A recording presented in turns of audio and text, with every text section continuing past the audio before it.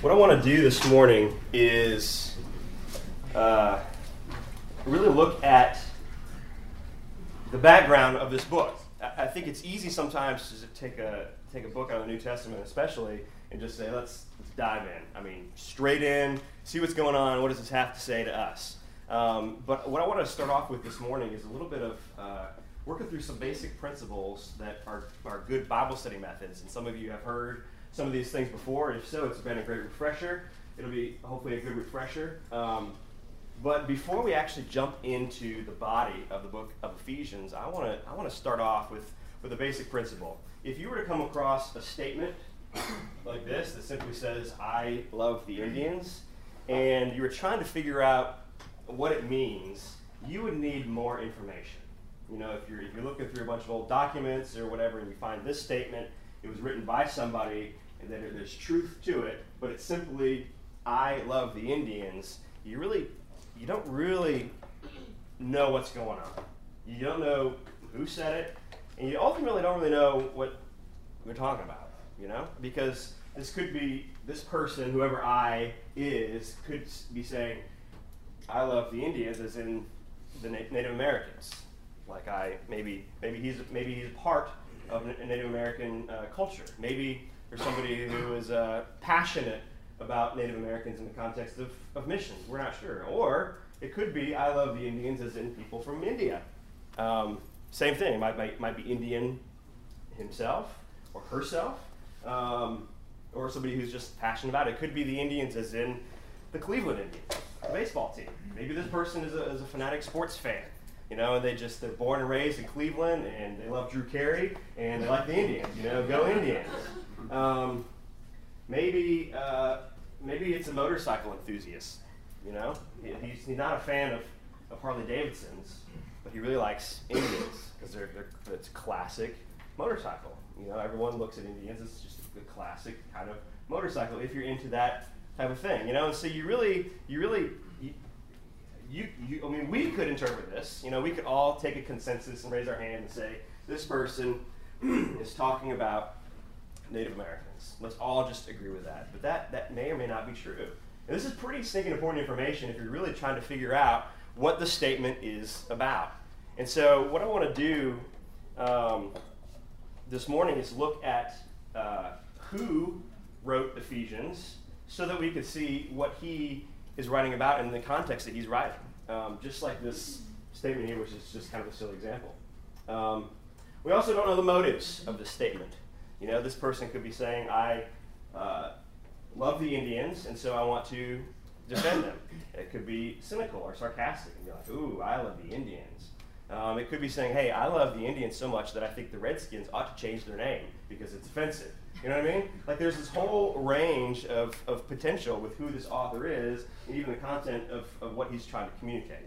And so it's important for us to recognize who Paul is as the author of Ephesians and who the Ephesians were so that we can figure out who is saying this and why he's talking to or about them. Does that make sense? Okay?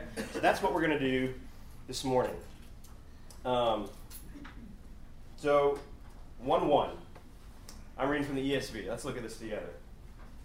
Paul, an apostle of Christ Jesus by the will of God, to the saints who are in Ephesus and are faithful in Christ Jesus. Grace to you and peace from God our Father and the Lord Jesus Christ. Paul wrote 13 books in the New Testament, and he starts most of them out with a very similar introduction. And I know that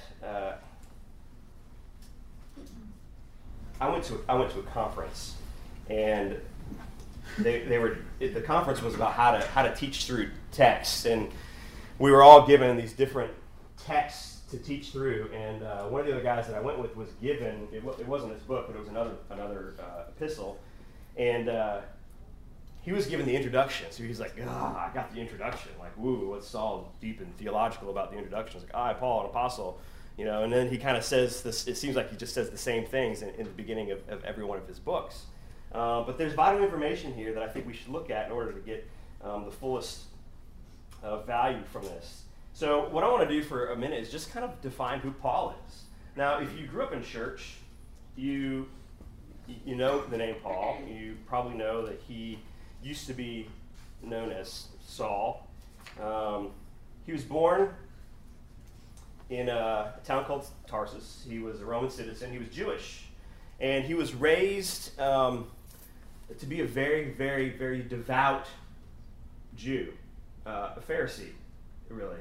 And we see in Acts, let's look there, all right, because this gives us good information about Paul. Let's look at Acts chapter 22, verses 3 through 5. Acts 22, Matthew, Mark, Luke, John, Acts. Acts 22, verses 3, 4, and 5. You got it? Who wants to read it? Acts 22, 3, 4, and 5. Hannah. I am a Jew, born in Tarsus in Cilicia, but brought up in this city, educated at the feet of Gamaliel, according to the strict manner of the law of our fathers, being zealous for God, as all of you are this day. I persecuted this way to the death, binding and delivering to prison both men and women, as the high priest and the whole council of elders can bear me witness. From them I received letters to the brothers, and I journeyed toward Damascus to take those also who were there and bring them in bonds to Jerusalem to be punished. He was a very zealous Pharisee. He sat under one of the best teachers, and Paul's perspective of the law was that it must be preserved, that it was the most important thing.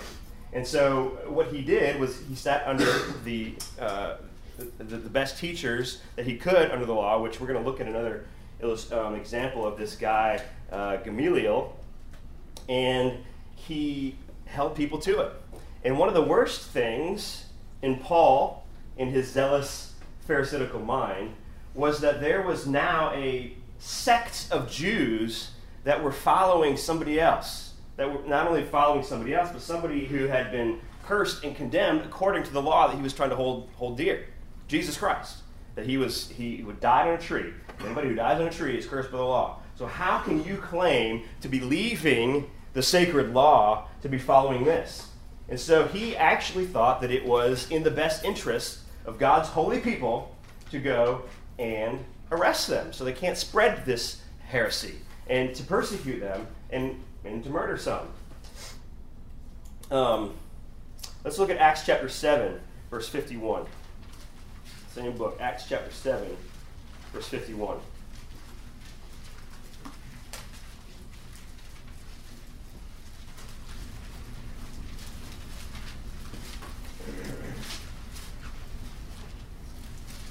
Who's got this? David Smith. Read 7:51 through 8:3, but I'm going to stop you before then. You stiff-necked people, uncircumcised in heart and ears. Stop for a second. This is Stephen. This is Stephen speaking, all right, who is a follower of Jesus Christ. All right, now understand that Saul, the Pharisee, the zealous Pharisee, to him, the most important thing is to follow the law and to hold it dear and to protect it even to the point of death. All right? So enter Stephen, who's contradicting him, the one who knows the law, Saul, and he says these things, which are rather insulting. Okay? So start again at 51, David, please. You stiff-necked people, uncircumcised in heart and ears, you always resist the Holy Spirit as your fathers did, so do you. Which of the prophets did your fathers not persecute? And they killed those who announced beforehand the coming of the righteous one, whom you have now betrayed and murdered. You who received the law as delivered by angels and did not keep it. It's insulting, isn't it? I mean, it's true, but Paul's having his face spit in, by Stephen. But it's true. But Paul is saying, no, the most important thing is the law, and I will defend it all the way to the point of death. Verse 54. Now when they heard these things, they were enraged, and they ground their teeth at him. But he, full of the Holy Spirit, gazed in heaven, into heaven, and saw the glory of God, and Jesus standing at the right hand of God. And he said, Behold, I see the heavens open, and the Son of Man standing at the right hand of God. But But they cried out with a loud voice and stopped their ears and rushed together at him. Then they cast him out of the city and stoned him, and the witnesses laid down their garments at the feet of a young man named Saul. As they were stoning Stephen, he called out, "Lord Jesus, receive my spirit." And falling to his knees, he cried out with a loud voice, "Lord, do not hold this sin against them." And when he had said this, he fell asleep. And Saul approved of his execution, and there arose on that day a great persecution against the church in Jerusalem. And they were all scattered throughout the regions of Judea and Samaria, except the apostles. Devout men buried Stephen and made great lamentation over him. But Saul was ravaging the church, and entering house after house, he dragged off men and women and committed them to prison. Now those who... That's good. It's almost Gestapo-like, isn't it? And I almost envision kicking in of doors. Saul was ravaging the church and entering house after house. He dragged off men and women and committed them to prison. Verse 1, he says that Saul approved of the execution. The first martyr in New Testament times. So this is Saul, later called Paul. This is who we're talking about here. But he has a miraculous encounter with Christ where he is converted. He's on the road to Damascus, if you've heard this story as a kid.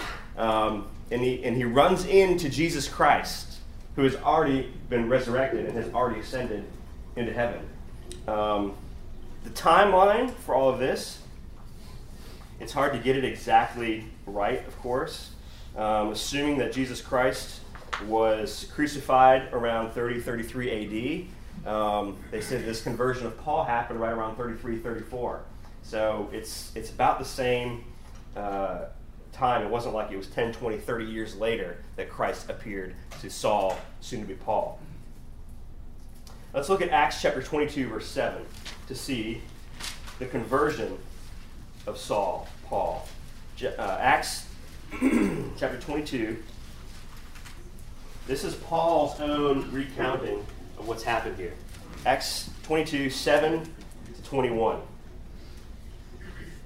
Who's got this? EG, please. And I fell to the ground and heard a voice saying to me, "Saul, Saul, why are you persecuting me?" And I answered, "Who are you, Lord?" And he said to me, "I am Jesus of Nazareth, whom you are persecuting." Now those who were with me saw the light, but did not understand the voice of the one who was speaking to me. And I said, "What shall I do, Lord?" And the Lord said to me, "Rise and go into Damascus, and there you will be told all that is appointed for you to do." And since I could not see because of the brightness of that light, I was led by the hand by those who were with me, and came into Damascus. Keep going. Keep going, yeah. Through 21. Okay. And one Ananias, a devout man according to the law, well spoken of by all the Jews who lived there, came to me, and standing by me said to me, "Brother Saul, receive your sight." And at that very hour I received my sight and saw him.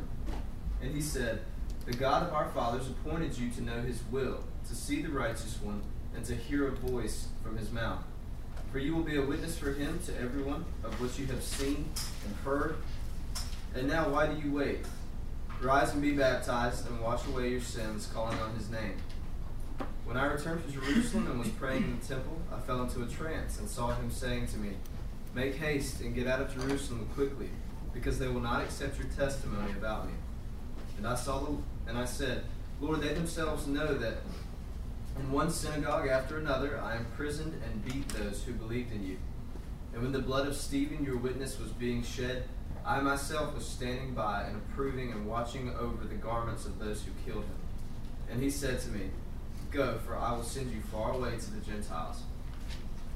So we have Saul traveling down the Damascus road with the intent purpose of arresting Christians. And he is accosted by Jesus Christ. He says, "Who are you, Lord?" And he said to me, "I am Jesus of Nazareth, whom you are persecuted." So it's clearly identified here as Jesus Christ, not just God or God the Father, but Jesus Christ himself. And in verse 21, he not only sees Jesus Christ, but we see, as the story progresses, It says, and he said to me, go, for I will send you far away to the Gentiles. Paul is known as the apostle of the Gentiles. Even though Paul is Jewish, that he is going out to spread the word outside the realm of Judaism. And we see that he's taken all these missionary journeys so that he could spread the truth of the gospel outside of Jewish circles. So we see that he's also commissioned here by Jesus Christ himself. So we start off this book looking to see who is writing. And it's not just Paul. I mean, it's easy just to chalk it up as Paul. But this is Paul the Pharisee. This is Paul the Jew. This is Paul, the one who had dedicated himself to the very persecution of Christians, and then had this amazing conversion because he had a run-in with Jesus Christ himself. So when Paul is identifying himself to the believers, he's not just sending a book to the Ephesians saying, hey, this is wise counsel, these are just my opinions, but he's giving some meat and some identity to who he is and what he's about, and that he's trustworthy. I mean, he's the one who started this church anyway, which we'll look into that in a second. And then it says that Paul is an apostle.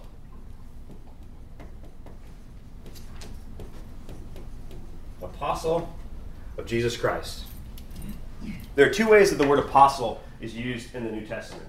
One is a much lesser definition, and it's only used 3 times, and it simply means to be sent out or to be a messenger. But the more dominant usage of the word apostle has a lot more meat to it. We see in Scripture that there are 2 qualifications for this type of apostle, which is what Paul is referring to himself here. The first qualification to be an apostle is that you have to have had an eyewitness account of Jesus post-resurrection. That you need to have had a run-in with Jesus Christ, not just a run-in with Jesus, but after his resurrection, after he was risen from the dead. Acts 1:22 says that to be an apostle, you must become with us a witness to his resurrection. Let's look at 1 Corinthians chapter 15, verse 7. 1 Corinthians 15, 7. This is important because Paul is using this as validation to his audience. Again, he's not just saying, hey, I'm one of your other pastors, but he's referring to himself and identifying himself very, very specifically. The New Testament only identifies 15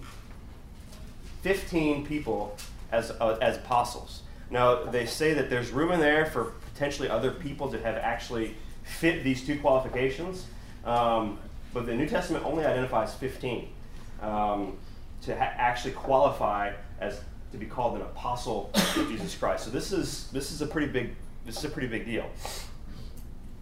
1 Corinthians 15, 7 through 11. Who can I get to read this? Martin, please. 7 through 11? Yes, sir. Then he appeared to James, then to all the apostles. Last of all, as to one untimely born, he appeared also to me. For I am the least of the apostles, unworthy to be called an apostle, because I persecuted the church of God. But by the grace of God I am what I am. And his grace toward me was not in vain. On the contrary, I worked harder than any of them, though it was not I, but the grace of God that is with me. Whether then it was I or they, so we preach, and so you believe. Thank you. Verse 7, it says, then he appeared to James, then to all the apostles, and last of all, to one untimely born. I am the least of the apostles. Paul is referring to himself as an apostle. We see specifically in his conversion account that he had that run-in with Jesus Christ post-resurrection. The second qualification after being an eyewitness of Jesus Christ is to be specifically commissioned by Jesus Christ to be an apostle. So the Scripture tells us that there were a lot of people who actually did see Jesus Christ. There were eyewitnesses, hundreds and hundreds, actually.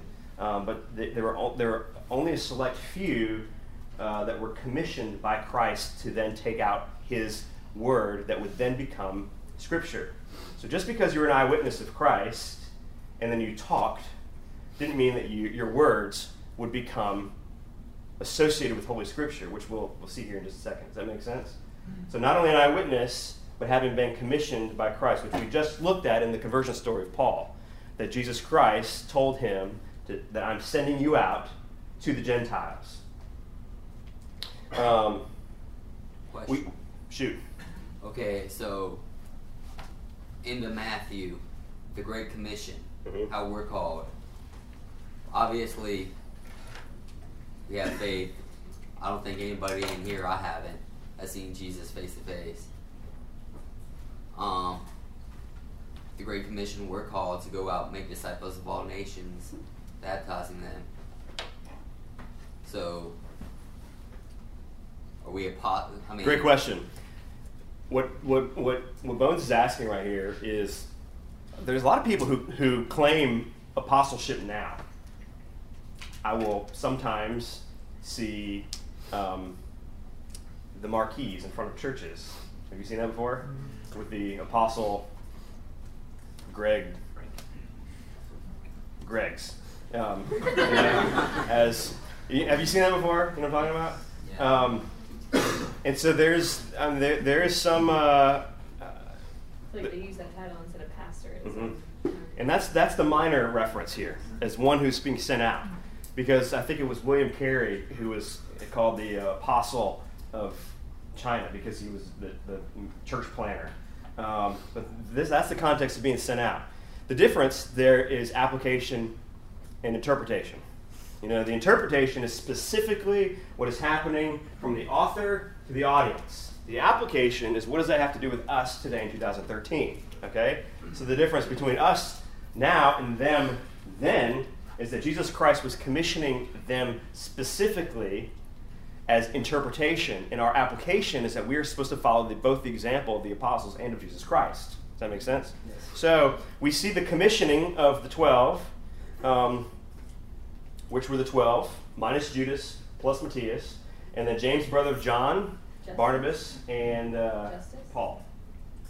Pardon? Who was Justus? Wasn't he almost, but didn't he and Matthias also, like they chose between Justus and, so Justus wasn't an apostle though? No. Okay. So that's the 15 that we know of. Does that make sense? That's a good question, because the word apostle is still being thrown out today.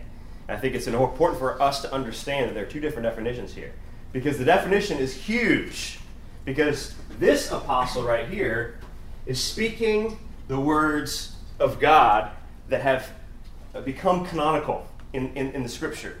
All right, so when the eyewitnesses that have been commissioned by Christ and became apostles died, the canon, which is the body of the Bible, was officially closed. Make sense? All right? So when the apostles who were commissioned by Jesus Christ, they were eyewitnesses and commissioned by him to be his spokesman. So Jesus Christ and God the Father worked through the words of the apostles to finish out the Scriptures. I want us to look at 2 Peter chapter 3, verse 15. We'll see an example of this. 2 Peter chapter 3, verse 15. That was a good question, Bones. Does that help? Yeah. Answer your question? 2 Peter 3, 15 and 16.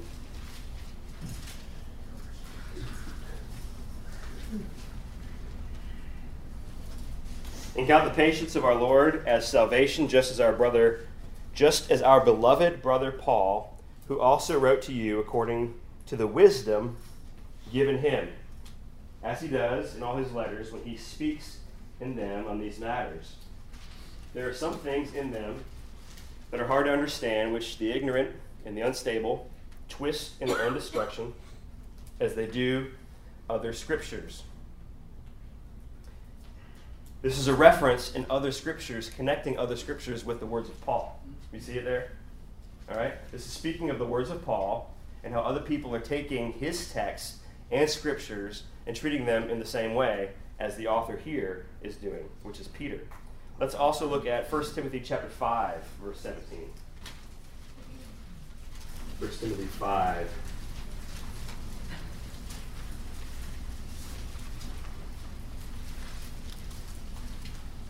Thanks for flipping around as we're jumping all over. 1 Timothy chapter 5, 17 and 18. Let the elders who rule well be considered worthy of double honor, especially those who labor in preaching and teaching. For the scripture says, "You shall not muzzle an ox when it treads out the grain, and the laborer deserves his wages." There's two quotations here, all right? And it says in verse 18, "For the scripture says, you shall not muzzle an ox when it treads out the grain," which is a direct quote from the Old Testament. "And the laborer deserves his wages," is a direct quote of Paul's. It's found nowhere in the Old Testament. Isn't that cool? And so there's an association with Scripture as not just Old Testament text, but the words of the apostles. Any questions there? What I'm getting at here is that the apostle, Paul, to call himself the apostle of Jesus Christ, this is an office. This is a position. This isn't just something that is describing him, but he is saying, I am coming to you with authority. I am coming to you, not one on my own, but somebody who has seen the risen Lord and who has been commissioned by him to give you these words. So he's identifying himself as one of a sacred few. Which is pretty crazy. So we have Paul. Let's see where I'm at here. Paul, an apostle of Jesus Christ by the will of God. Meaning that, put over here, by the will, odd placed whiteboard here to reach over the desk. Paul, apostle of Jesus Christ, by the will of God. Let's look at Galatians 1, 11 and 12.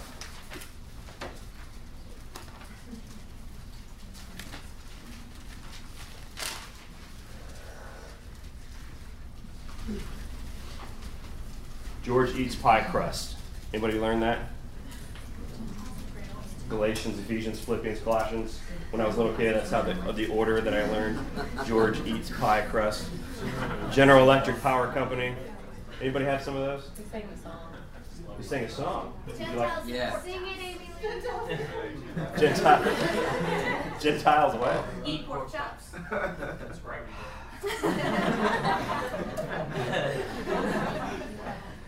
There's sometimes when me and some of my friends would joke around when somebody would say something that they would say, God in heaven, he's going, no, just because you said that. But it's true. Gentiles. So, however you want to remember it, do what you need to do. Galatians. We're talking about this next statement, by the will of God. Paul, an apostle of Jesus Christ, not by his own, he didn't hire himself. He didn't assign himself to this task. Rather, it's by the will of God. Galatians 1, 11, and 12. Who's got this? Get somebody different. Galatians 1, 11, and 12. I want you to know, brothers, that the gospel I preach is not something that I made up. I did not receive it from any man, nor was I taught it. Rather, I received it by the revelation from Jesus Christ. So Paul is saying, this isn't from me, guys. This isn't my doing. This isn't my words. But this is a divine, truly, not divine as in pleasing, but divine as in from God work that has changed me from the persecuted to the one who's trying to lead and feed the flock. And I've become an apostle of Jesus Christ with more authority than the average person. Not by my will, but by the will of God. Paul acknowledges his apostleship, but he doesn't do so with pride. He doesn't stand up on a chair and be like, listen to what I have to say. He's saying, no, on the contrary, this is not me. These aren't the words of men, and I'm a man. These are the words of God. So take heed. Paul, an apostle of Christ Jesus by the will of God. To the saints who are in Ephesus and are faithful in Christ Jesus. To the saints in Ephesus who are faithful in Christ Jesus.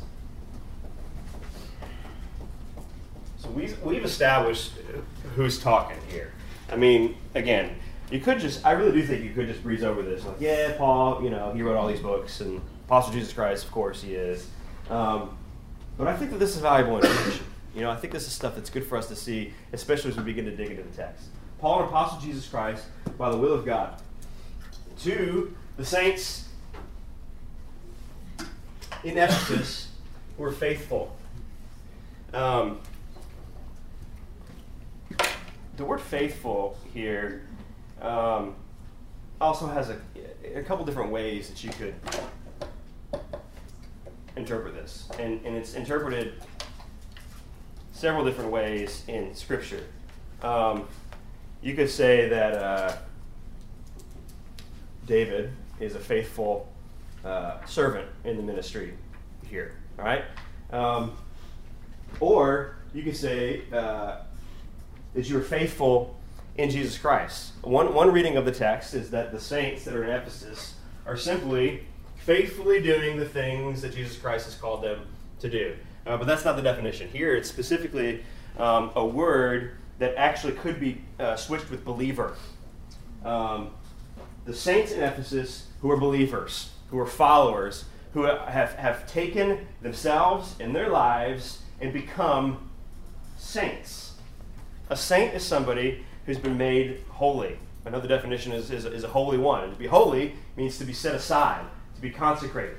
To where you once were here, and now you've changed, and you've been set aside and put up for a greater purpose.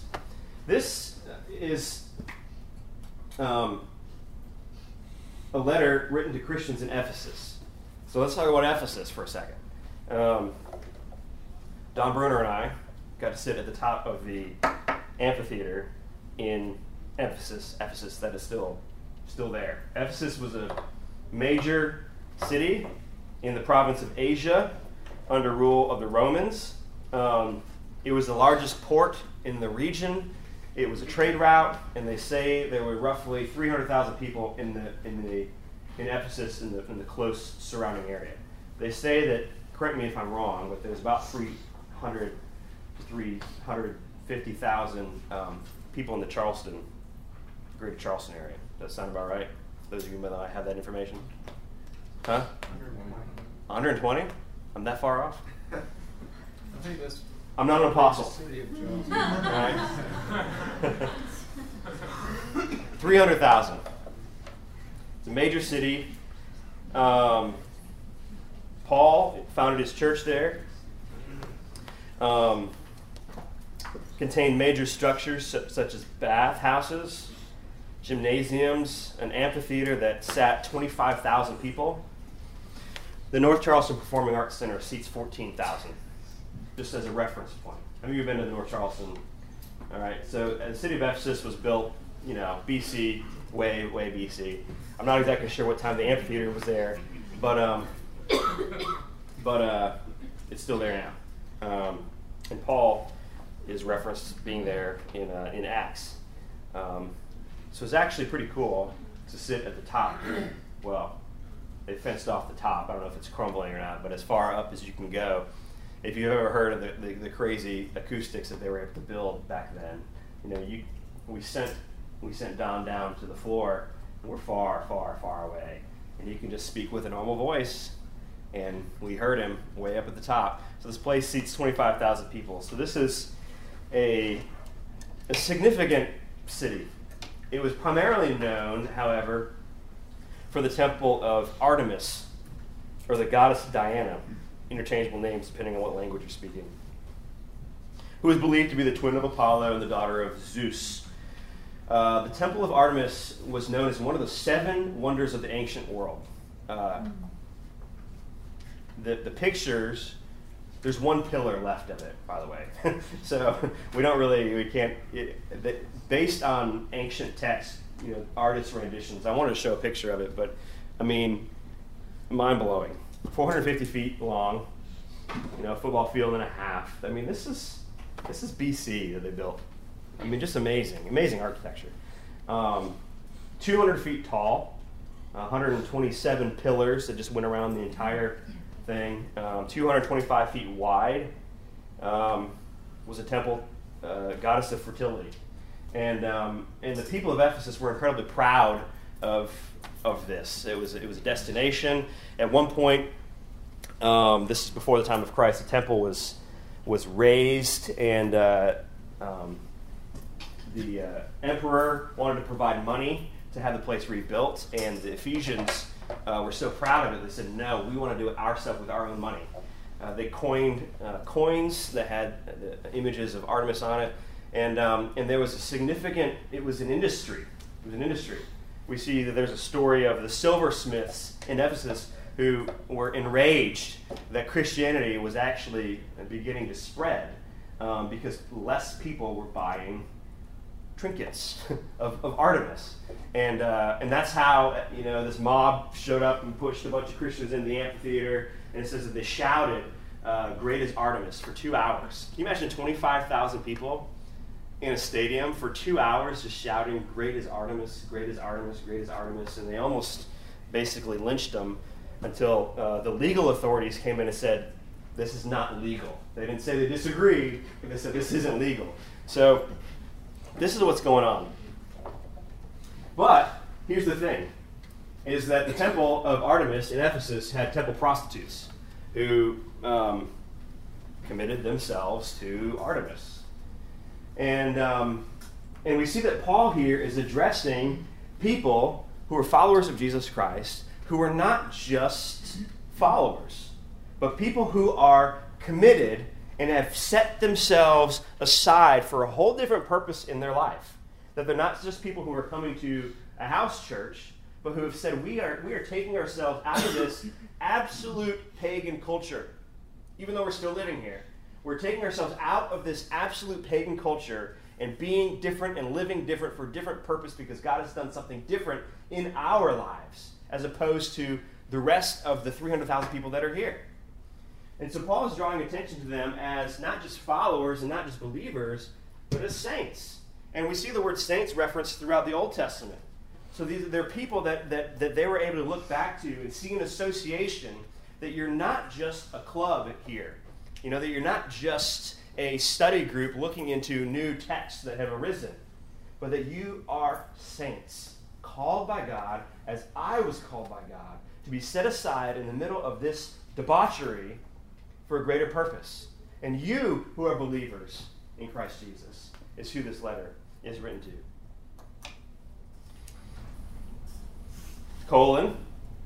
Grace to you and peace from God our Father and Lord Jesus Christ. Grace to you and peace from God our Father and the Lord Jesus Christ. The simple phrase, grace and peace to you, was actually a kind of an altered common greeting in Jewish culture. A normal Jewish greeting would have been mercy and peace. Paul was a Jew. So, for us to walk around and say, have a good day, we may or may not really mean that, but it's just kind of something culturally that we say when we're greeting somebody or departing from somebody. And so in Jewish culture, it was mercy and peace. But Paul, he switched it up because we have the introduction of something in the New Testament in a whole new way because of what Jesus Christ has done, called grace. Grace and peace to you from God our Father and the Lord Jesus Christ. Now, of the 13 books that Paul wrote, he says this in every single one of them. Grace, or a version of this. Grace and peace to you from God our Father and the Lord Jesus Christ. Grace can be looked at in different forms of definitions as well, like some of these other words, like apostle and whatnot, that we've been looking at. The most common definition of grace is unmerited favor. Let's go back to the original text, Ephesians chapter 1. George eats. All right. Ephesians 1. 3 says, "Blessed be the God and Father of our Lord Jesus Christ, who has blessed us in Christ with every spiritual blessing in the heavenly places, even as he chose us in him before the foundation of the world. Even as he chose us in him before the foundation of the world. And grace is unmerited favor, so it's nothing that we've done to bestow the grace of God. It's nothing that we will do, future actions, to bestow God's grace, unmerited favor. But his favor on us, for whatever reason, is so unmerited that his grace was bestowed on us before we were born. Speaking to the saints here. You following? That his grace is so unmerited that even before the creation of the globe, his grace was assigned to the saints.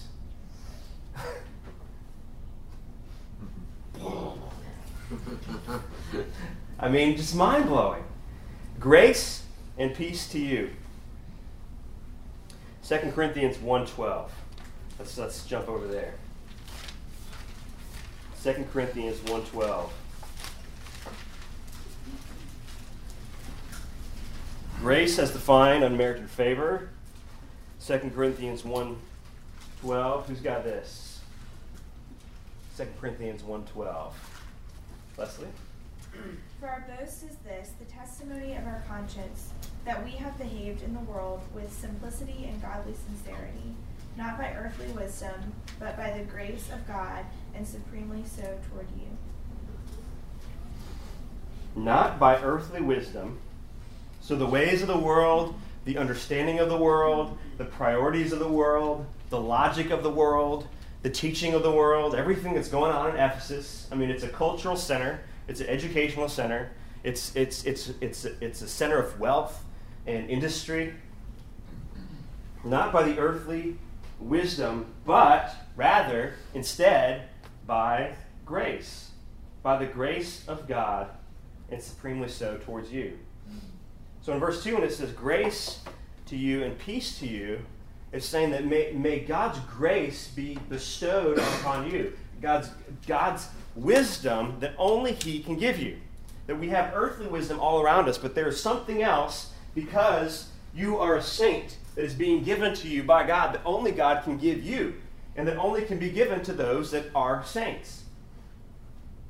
To the saints who are in Ephesus, who are believers, who are the faithful in Christ Jesus, grace, the ability to have a different wisdom that you can't grab yourself, that you can't attain yourself. May this grace that is different than all that's around you, the ability to pursue righteousness that you couldn't do on your own, be given to you.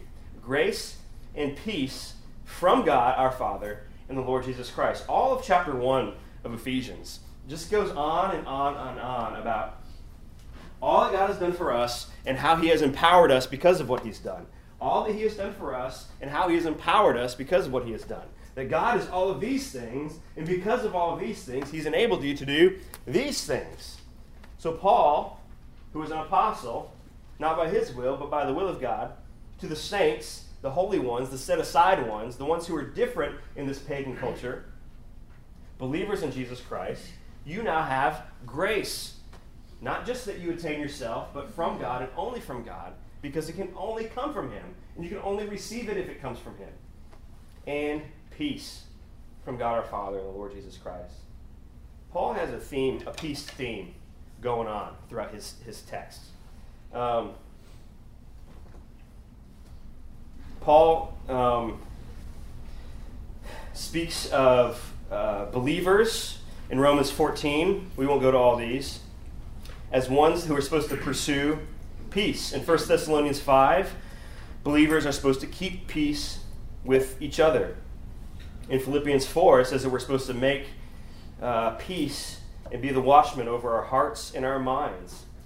That there is an ethical and a legal element of peace that we are to pursue. That we're supposed to have peace in our marriage relationships. We're supposed to have peace in our worship. And that there's supposed to be peace in between the apostles and those that are also not apostles. There's peace, there's peace, there's peace, there's peace. And again, this is something that is a God-given command, that is only God-given. You know, I think a lot of times as believers, when we speak of grace and peace, I have a tendency to take the God element out of it sometimes.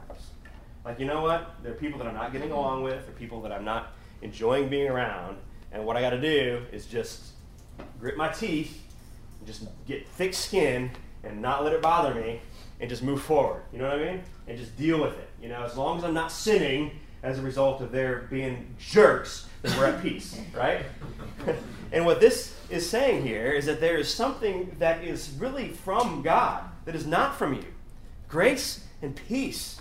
That it's only the gospel that can pull these things together for you to be able to live the life that you're called to live as saints and as followers in this place of Ephesus. The common theme here is Jesus Christ, even though it's just 2 verses. Paul, an apostle of Jesus Christ, to the saints who are in Ephesus and are faithful in Jesus Christ.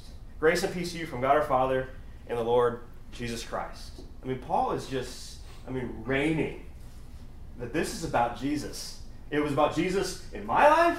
It's about Jesus in your life. And as you move forward, it's about Jesus. You know? It's about what Jesus has done in my life, or my crazy conversion and my commissioning as an apostle. It's about Jesus in your life that has resulted in you becoming saints. And as you move forward, which is the reason for this letter, for me to give you hope and encouragement and instruction, it's about Jesus. It's about Jesus. It's about Jesus.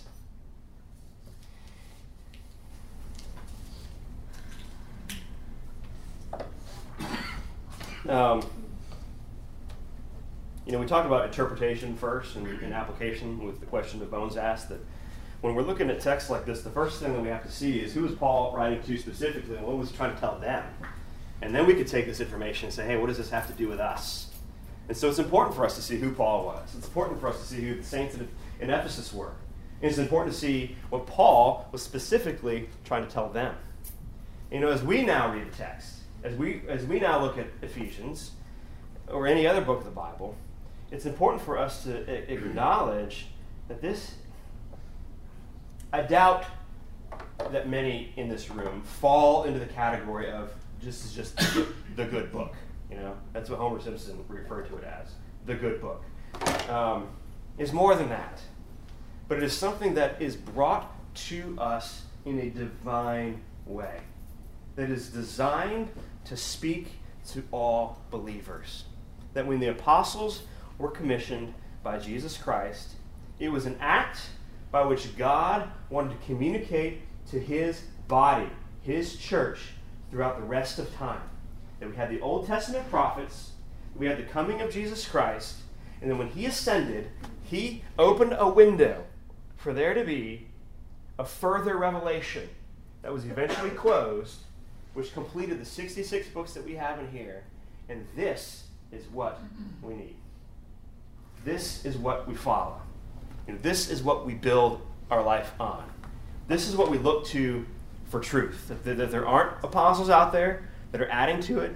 Revelation has great curses for those that add to this book. But that we look at this as this is a book that is from God. And that this is written to those of us that have followed the truth of Jesus Christ. But it doesn't end there. That we are given things by God, and we're going to see this throughout the book of Ephesians, that we need from God. That we don't just have grace and peace by ourselves. That we need it to be given to us by God so that we can show and live and walk and talk grace and peace to those that are around us in our little Ephesus here. So I'm excited. I'm excited about the study.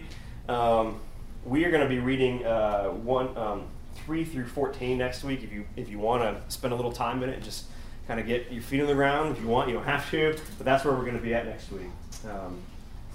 Let me pray for us, and then we got about 10 minutes before the class officially is done. Thanks for being here on time, and give us some time afterwards just to chill. So if you would, don't leave. But you just greet the people around you and meet someone you don't know and encourage them in Christ. Father, I thank you for your truth. I thank you for your word. I thank you that, Father, there are things that only you can give us. That we were never expected to live the Christian life completely on our own. But Father, that we have been enabled, that we have been empowered because of our saint status. We don't use the word saint often. But Father, when we look at it in Scripture, we see that as those that are your followers, that are committed to a different way of life. And Father, may that be us. In Jesus' name, amen.